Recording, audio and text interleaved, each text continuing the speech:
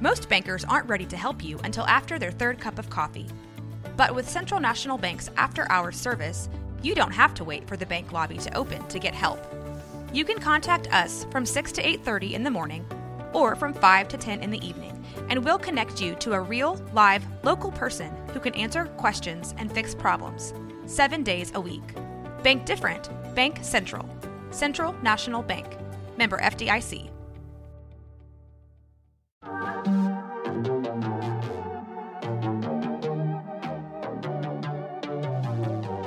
Hey y'all, I'm April. And I'm Caroline. And this is your Bloody Happy Hour. Caroline, are you ready for this? This is your newest guilty pleasure. It's the bloodiest part of your week. Did we say something about it also being happy hour? Show did. Because we about to be sipping on some murder. Bloody Happy Hour.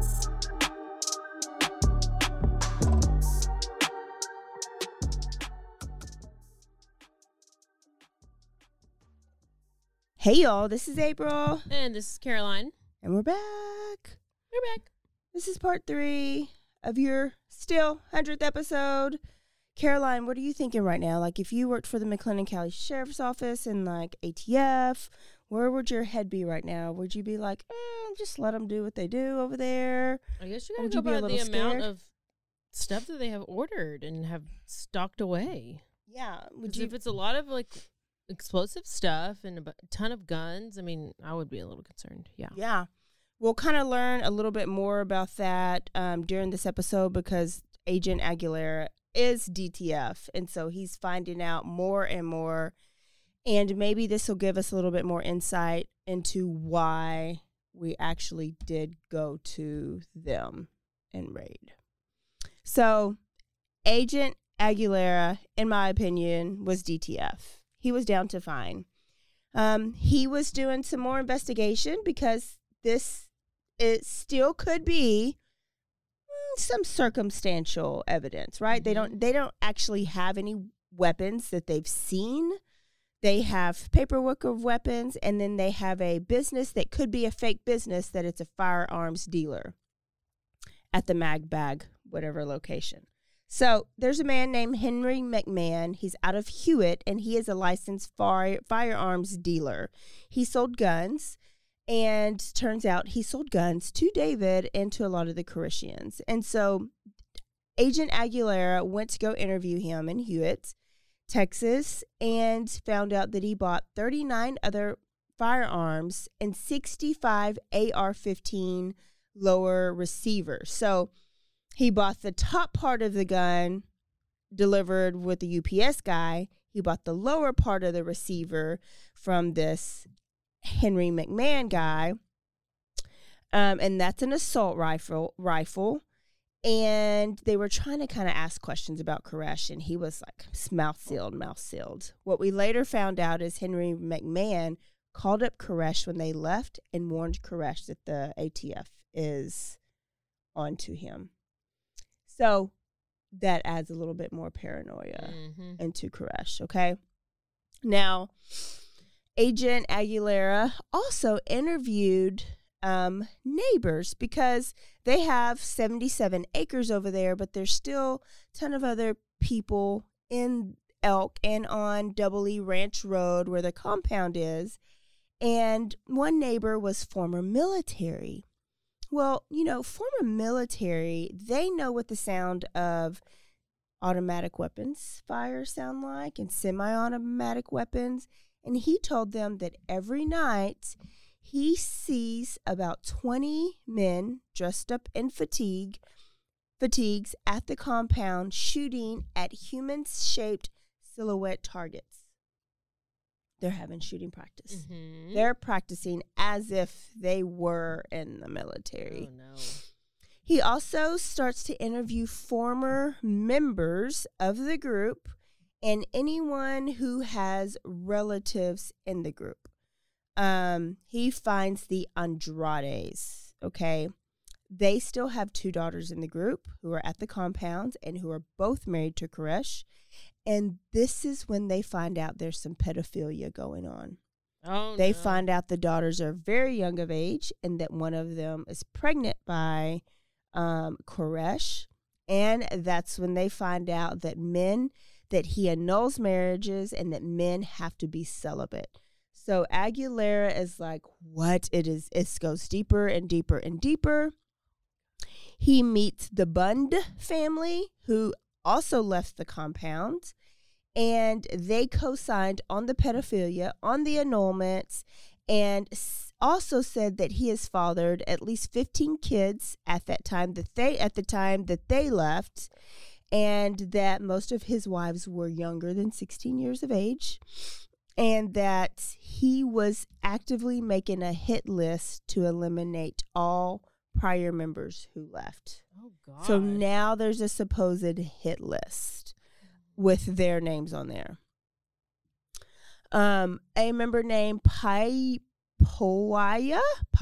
Viga, she tried to leave and was physically restrained, like tied down, handcuffed for 3 months before being allowed to leave.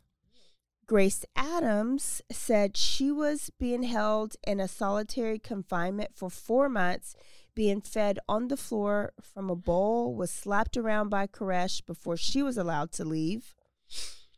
And then other members confirmed sex, weapons, 50 caliber weapons and bullets, AK-47s, AR-15s, 9mm pistols, street sweepers, and 12-gauge shotguns, and more. It's a lot of weapons. Yeah. Like regular police departments and SWAT teams, like I don't even think they're allowed to have these types of weapons. Where do you... It's a street sweeper. I thought that was like a Nelly song or something. I thought that's kept the streets cleaned. Yeah. I don't know. Maybe they needed it to... I don't know what they would use it for, but it's a lot of weapons.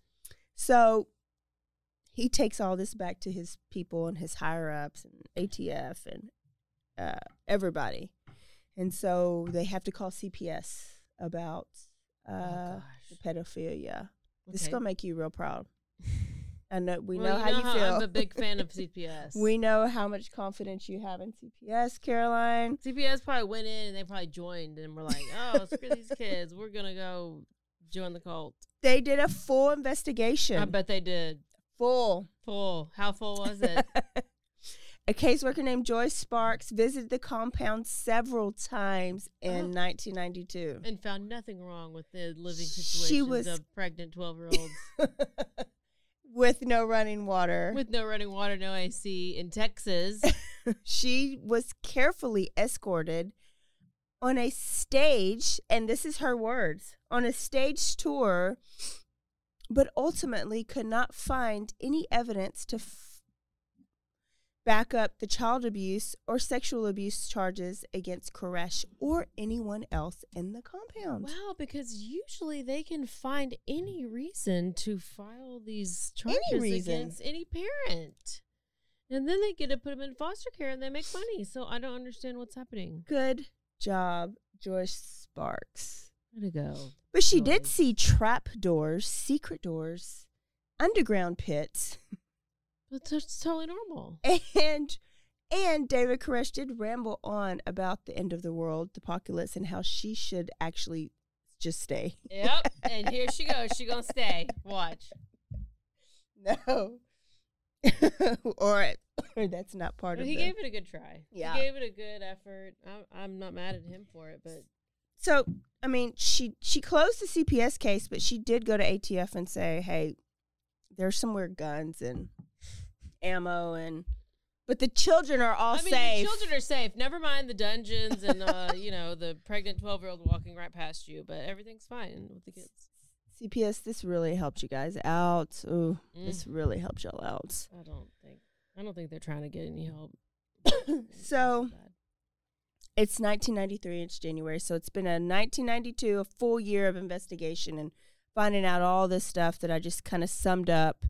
It's 1993. It's January, and they want to get closer, and they want to get surveillance on the compound. So 8 undercover agents rent a house near the compound, and they call it Sierra 1.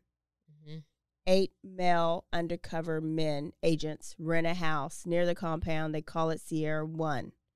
Undercover, 8 grown-ass men. Guess who knows in 20 seconds? Koresh. Because what grown-ass 8 men are going to live together and it's not a frat house? Oh, yeah.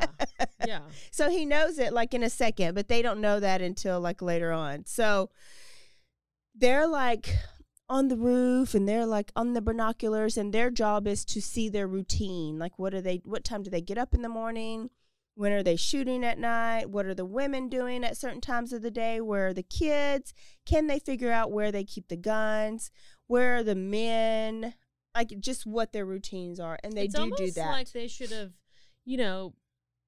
had one of their own go and be a part of the cult. How smart are you? Because Detective Rodriguez does do that. Wow. He doesn't totally join, but Koresh invites outside people to come to their Bible studies all the time.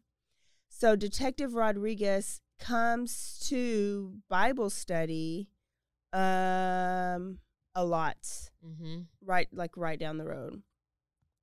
And these are not like hour and a half Bible study. It's like Black Church times 45. Like you have 4 hour and 5 hour, 4 or 5 hour Bible study every day. These people have attention spans, I guess. Like that's 4 and 5 hour every day. I feel like maybe though, whenever you get in there, you kind of are like, well, they're not so bad. Well, and I would be so mesmerized when I went there and I recorded that guy, Charles Pace. I think his name was Charles Pace, who's over it now.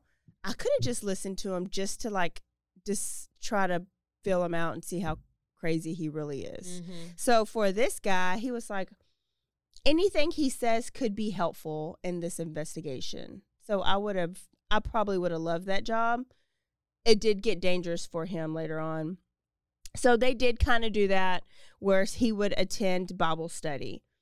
Now, they had all this information, right? They had a bunch, but it was not enough to actually just go in and arrest Koresh.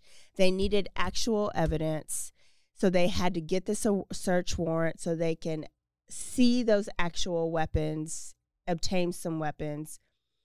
But how would they search the property, especially since they know they have all these weapons? Mm-hmm. And they were like, this is them in a planning meeting. Like they have a board. They're like around the table. And they're like, you know what? Let's rule out a siege. We cannot do a siege. A siege cannot happen. It's too dangerous. It could end in a mass suicide. Reasons not to have a siege. It could end in a mass suicide. It could last a very, very long time. I don't know if I find it. It could last a very, very long time. And because they're used to living minimally, that we couldn't take anything away from them. Mm-hmm. What is it? What do you see? A siege is a military blockade of a city or fortress with the intent of conquering by attrition or a well-prepared assault. Well, and so like sometimes during a siege, they'll like turn off their water, turn off their electricity, but they already don't have any of that. So that's why they're like, it would last too long. So they try to kind of handicap them. Yeah. To take over. And then so they were like, this could also be so expensive on the government because it could last so long because they already live so minimally. So they're like, siege, out of the question. Let's not do a siege. They also knew if they just went in there and served the search warrant by force, that it could develop into a siege. So they were like, we know siege could be like a plan B. Like, we don't want to just go in thinking, let's go in and do a siege, but it could develop into a siege. So they requested those big Bradley vehicles from the Department of Defense, which is, I think, those big old tanks. They also decided, let's do dynamic entry. And so that is just basically they're going to enter the structure and they're going to quickly overwhelm them. Opportunity, like surprise, the element of surprise. Yeah. So they're going to go in at a time, like wee hours of the morning. Okay, this one says it's a military operation that surrounds the town and cuts off essential supplies. Yeah, yeah. With the aim of compelling the surrender of those inside. Yeah, you want them to like just come out, hands up, and What's wrong surrender. with doing a siege? Well, they just said that it would be expensive. Okay. Because they that? already live minimally. What are you going to take away? They already live without everything. Yeah. Right? Yeah. So it would last for forever. Plus, this is a cult. Mm-hmm. Cults in the past end in mass suicide. Right. So what did Jen Jones do? What did Marshall Applewhite and them do? So if you bring on a siege, they just may do their suicide routine. And so they didn't, you would give them an opportunity to drink their Kool-Aid or whatever their suicide ending is. Yeah. So which is, I feel like they were thinking out all the options and they were right. Siege would not be the first thing. So dynamic entry was their way to go. We're going to go in. We're going to go in quickly. We're going to overwhelm them. We're going to surprise them. We're going to deny them the opportunity to even grab a weapon or resist. And so now they have to find the best time to do that. Okay, so usually when they do stuff like this, they do this at the crack of dawn when they're sleeping. They catch them like in the bed before they even get out of the bed, right? But since they've been stalking them, that Sierra One house has been watching them, they knew that if they go mid-morning at like 10 a.m., since they've been watching them, they knew that the men are all in this certain area at this time of the day near the compound working in the pit. They knew that the women and the children were secured at school, like in the tower or something, and that David Koresh was usually alone at this time. They thought that they knew they kept the weapons like in the underground bunker, and so they had a plan, right? Yeah. There would be no confrontation. Everyone would be safe. They would go, they would present their search warrant, get their evidence, make an arrest, and like deuces. Okay? Plan. Great plan. Good plan. Great plan. They had about 75 agents. They had agents coming from Houston, from Louisiana, from Austin, and they had a headquarters. They were setting up shop at TSTC, Texas State Technical College, where Kenneth McDuff, if you listen to episode 1, went to school. And then they were like, element of surprise. They can't see us coming. We know that the Koreshians sometimes go into town. If we drive Loop 340 and we go there in armored vehicles, somebody's going to see us and somebody's going to tip them off. So they're like, what can we do? What can we drive? What can we go in? We got 75 ATF agents. How can we do this? And how big at this point was this in the news? Because I'm thinking like nobody knew. Nobody knew. It is element of surprise. It can't be in the news or you will not surprise them. Yeah, but we don't know about any kind of a compound that's out there or like no, I guess we don't. No. Because I was thinking if something like this was happening now, I was like, man, if only we were doing this back then and you go out there. Yeah. But that was the whole thing is like you knew that there was a weird religious cult. Yeah. Out there. You knew David Koresh was weird, but you had no idea what was really going on. Oh my gosh. So instead of taking armored vehicles out there and police cars and all this stuff, they decide to get cattle trailers. And they put 10 to 12 agents in the back of each cattle trailer. They cover their agents up in tarps. Oh my gosh. And they go out to the they were like, let's go out to the compound in cattle trailers. Oh my gosh. They won't see us coming because it's Texas and you see cattle trailers going down the road all the time. It's Elk, Texas. That's near Axtell. It's a lot of land out there. Like there's cattle. No, nobody's going to think of any, you know. This is them planning it out still. They're not doing it yet. They even plan to send a lookout guy first, just a random guy driving in a truck. He was going to drive down the road before anybody went, take a look at the compound, make sure there was nobody out with weapons, make sure the windows, you didn't see any guns like hanging out the windows, and when he saw that it was safe, then they were going to come. Because if you haven't been out to the compound, once you actually turn into the gate, into the compound, you drive about maybe 250 yards, and then you have to L to get to the compound. And then there's no way out. So once you drive there, there's no way out. So once you're there, you're there. Mm-hmm. You're trapped. Yeah. It could be mass casualties if something goes wrong.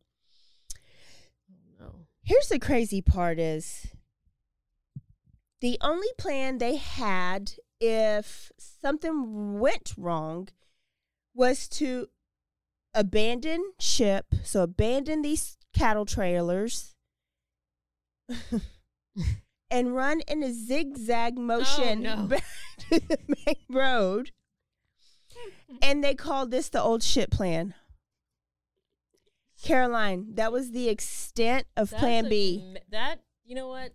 Those sounds like plans I like to make. Run in a zigzag line. To dodge the bullets. To dodge the bullets.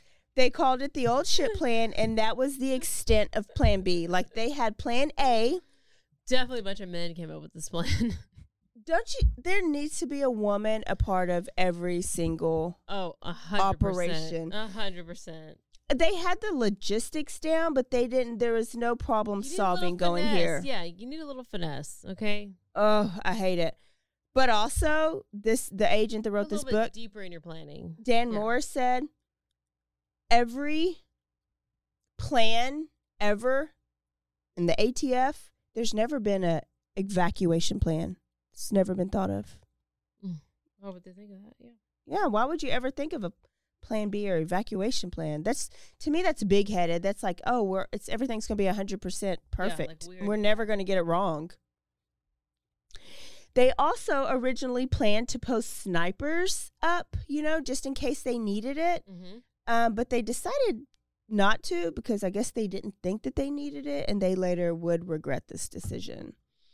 Now, for the past couple of months, ATF agents and the Waco Trib had been meeting because the Waco Trib and the news and the ATF have been investigating Koresh because people are kind of now knowing a little bit, but not like the community as much. Mm-hmm. It's more like CPS knew, so then the Waco Trib knew, so then, it's a little bit of town talk, but not that much. It's not, no articles have been put out yet. Like, we wouldn't be going out there. We wouldn't be going out there to do that, I think, yet.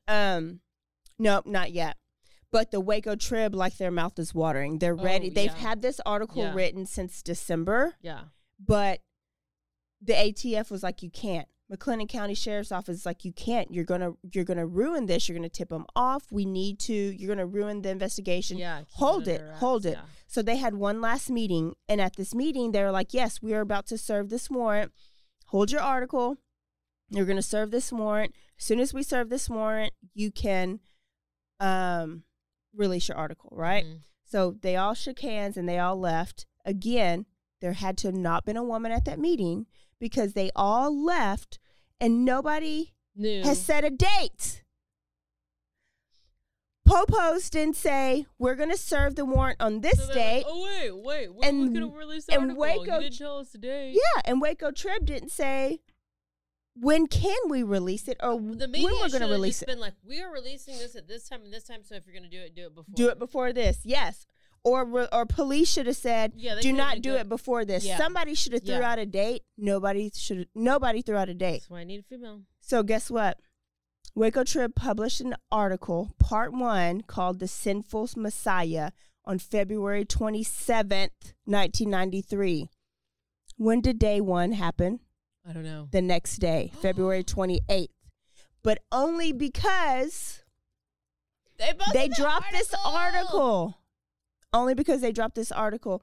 The ATF was going to do it that Monday on March 1st. Well, they should have told them. They should have fucking told them. They should have told them. Well, guess what? Damn Koreshian saw the article. DTF. And showed it to David Koresh. David Koresh was calling Waco Trib, calling sheriff's office because this made him look horrible. He was trying to like save face. This is not true. This is not true. They met at the ATF at headquarters at TSTC, and they were like, should we not? Did this take away our element of surprise? Mm-hmm. Should we not do this? Well, you got to do it now. Did we jeopardize Operation Trojan Horse? I forgot to tell y'all that's what it's called. No, you did. You said Trojan, I think. During the break. Yeah. Operation Trojan Horse. Okay.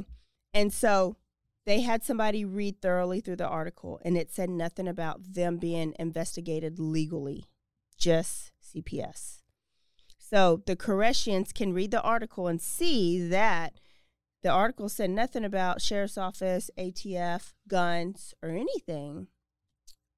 So the police, the ATF, Trojan Horse people were like, well, it didn't really out us. Yeah. But David Koresh's mind goes there because he's paranoid. Yeah, and he's already done called them. All this stuff. And he knows the Sierra house is over there. He knows he's already done undercover. He's already done called the McLennan County Sheriff's Office, said, I know you're trying to infiltrate. So anyways, they go the next day. Lord. Okay. All the logistics were taken care of. They were ready. They are not going to cancel Operation Trojan Horse. They said they still have no idea that we're coming. They don't know when we're coming. We're going to go. Except this is a small town. Okay? Small town Waco. And arrangements had to be made and accommodate the ATF, right? They had 153 hotel rooms that needed to be booked because people were coming in from all over. They needed ambulance services booked and on standby. They needed coffee and donuts for the... Who is taking care of all these logistics? That's when they bring in the women. Yeah, that's make when these phone calls. They rented the Belmead Civic Center. I mean, this is a lot of work. Yeah, yeah. You're planning an event. It's an event. The National Guard was called. They had an explosive specialist. Like, people were coming to Waco, and word got out, and a local news person found out. Okay, local news person. There was two ways they got tipped. I saw somebody from a local police department tipped them off, and then I saw another that an ambulance person tipped them off. Either way, a local news person's got tipped off. A local news person found out. So it is February 28th. They moved it back to that. It's 8:30 a.m., and a news reporter is lost on the side of the road heading towards Elk Road, right? She's lost, and she pulls over on the side of the road. She's trying to make a phone call, and another person pulls over in a U.S. mail truck, and he asks if the person is lost, and the reporter says, yes, I'm looking for directions to Rodenville. The mail guy is like, oh, yeah, those Davidians, they are weird. I read that article.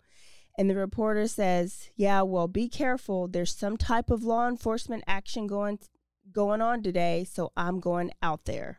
Oh, no. The mail guy was David Koresh's brother-in-law. I knew it. One of the mighty men. So he flew to David, told him. David was given a 14-hour sermon or something. And that undercover that has been there, Agent Rodriguez, was in that sermon when he found out. And, David had known this whole time, he'd been going there for weeks, that he was undercover. And in the middle of that sermon, he looked at Rodriguez and he says, the ATF are coming. He shook his hand and he said, good luck to you. And he showed him the door. And Agent Rodriguez turned around and walked out, and he waited because he's just like, I just knew I was going to get shot in the back. And he said that he did not breathe until he walked off. When he walked off and finally got off the premises, he went to Sierra House and then called the ATF, and he says, they know. David knows that we're coming. He called the command center. David knows that we're coming. So right then and there at 9:00 a.m. on February 28th, they were supposed to show up 1 hour later. They lost the element of surprise that their whole plan was based on. Oh, no. Oh, my gosh. And because of that, a fourth of their group would be killed or injured within 1 hour, and the rest would be fighting for their lives. Yes, within 1 hour. And then bitch is about to be 1 hour late because they know. No. So ATF is over here getting ready because they're supposed to show up at 10. That's the plan. Back at the compound, David and them have been ready for this for forever. They go throw on their black clothes, their bulletproof vests. They're carrying their rifles. The women and the children were told to go upstairs and go lay down, lay on the floor.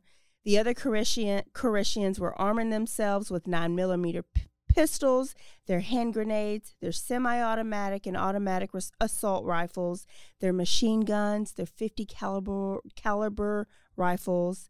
They had assumed their assigned positions that they had been practicing in the window and in their trapped doors and other locations, and they sat back and they waited for their apocalypse that they had been waiting and preparing for. Dun, dun, dun. What was even the point of that detective to go in there?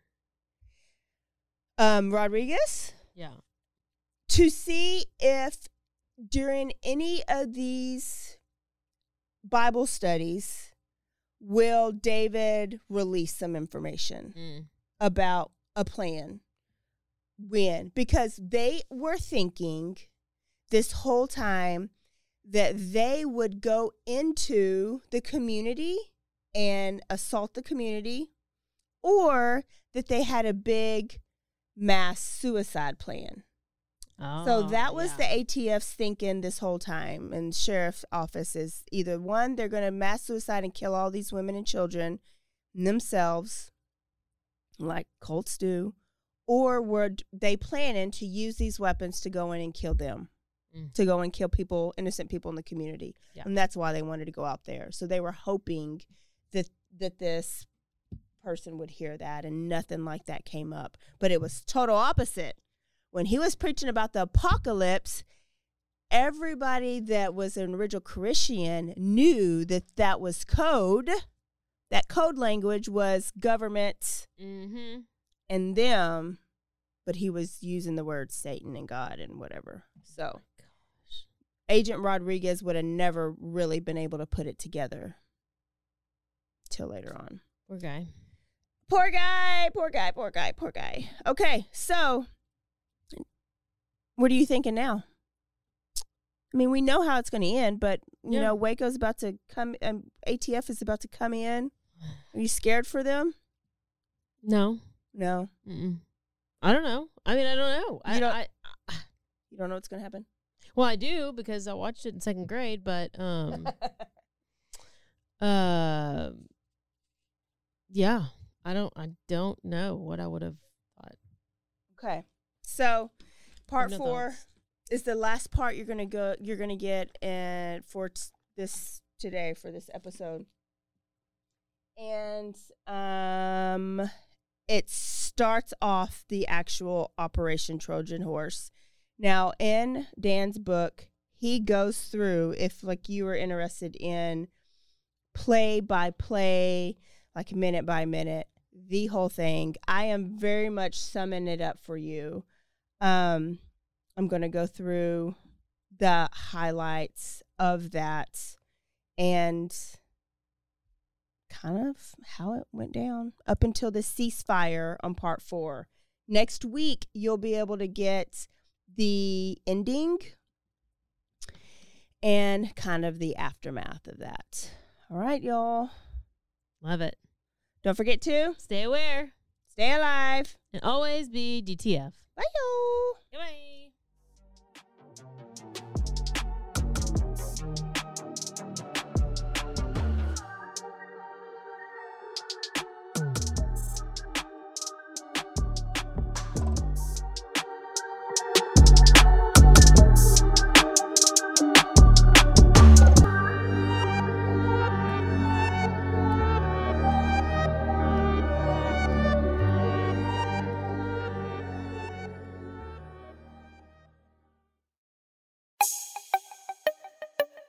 This has been a Rogue Media podcast.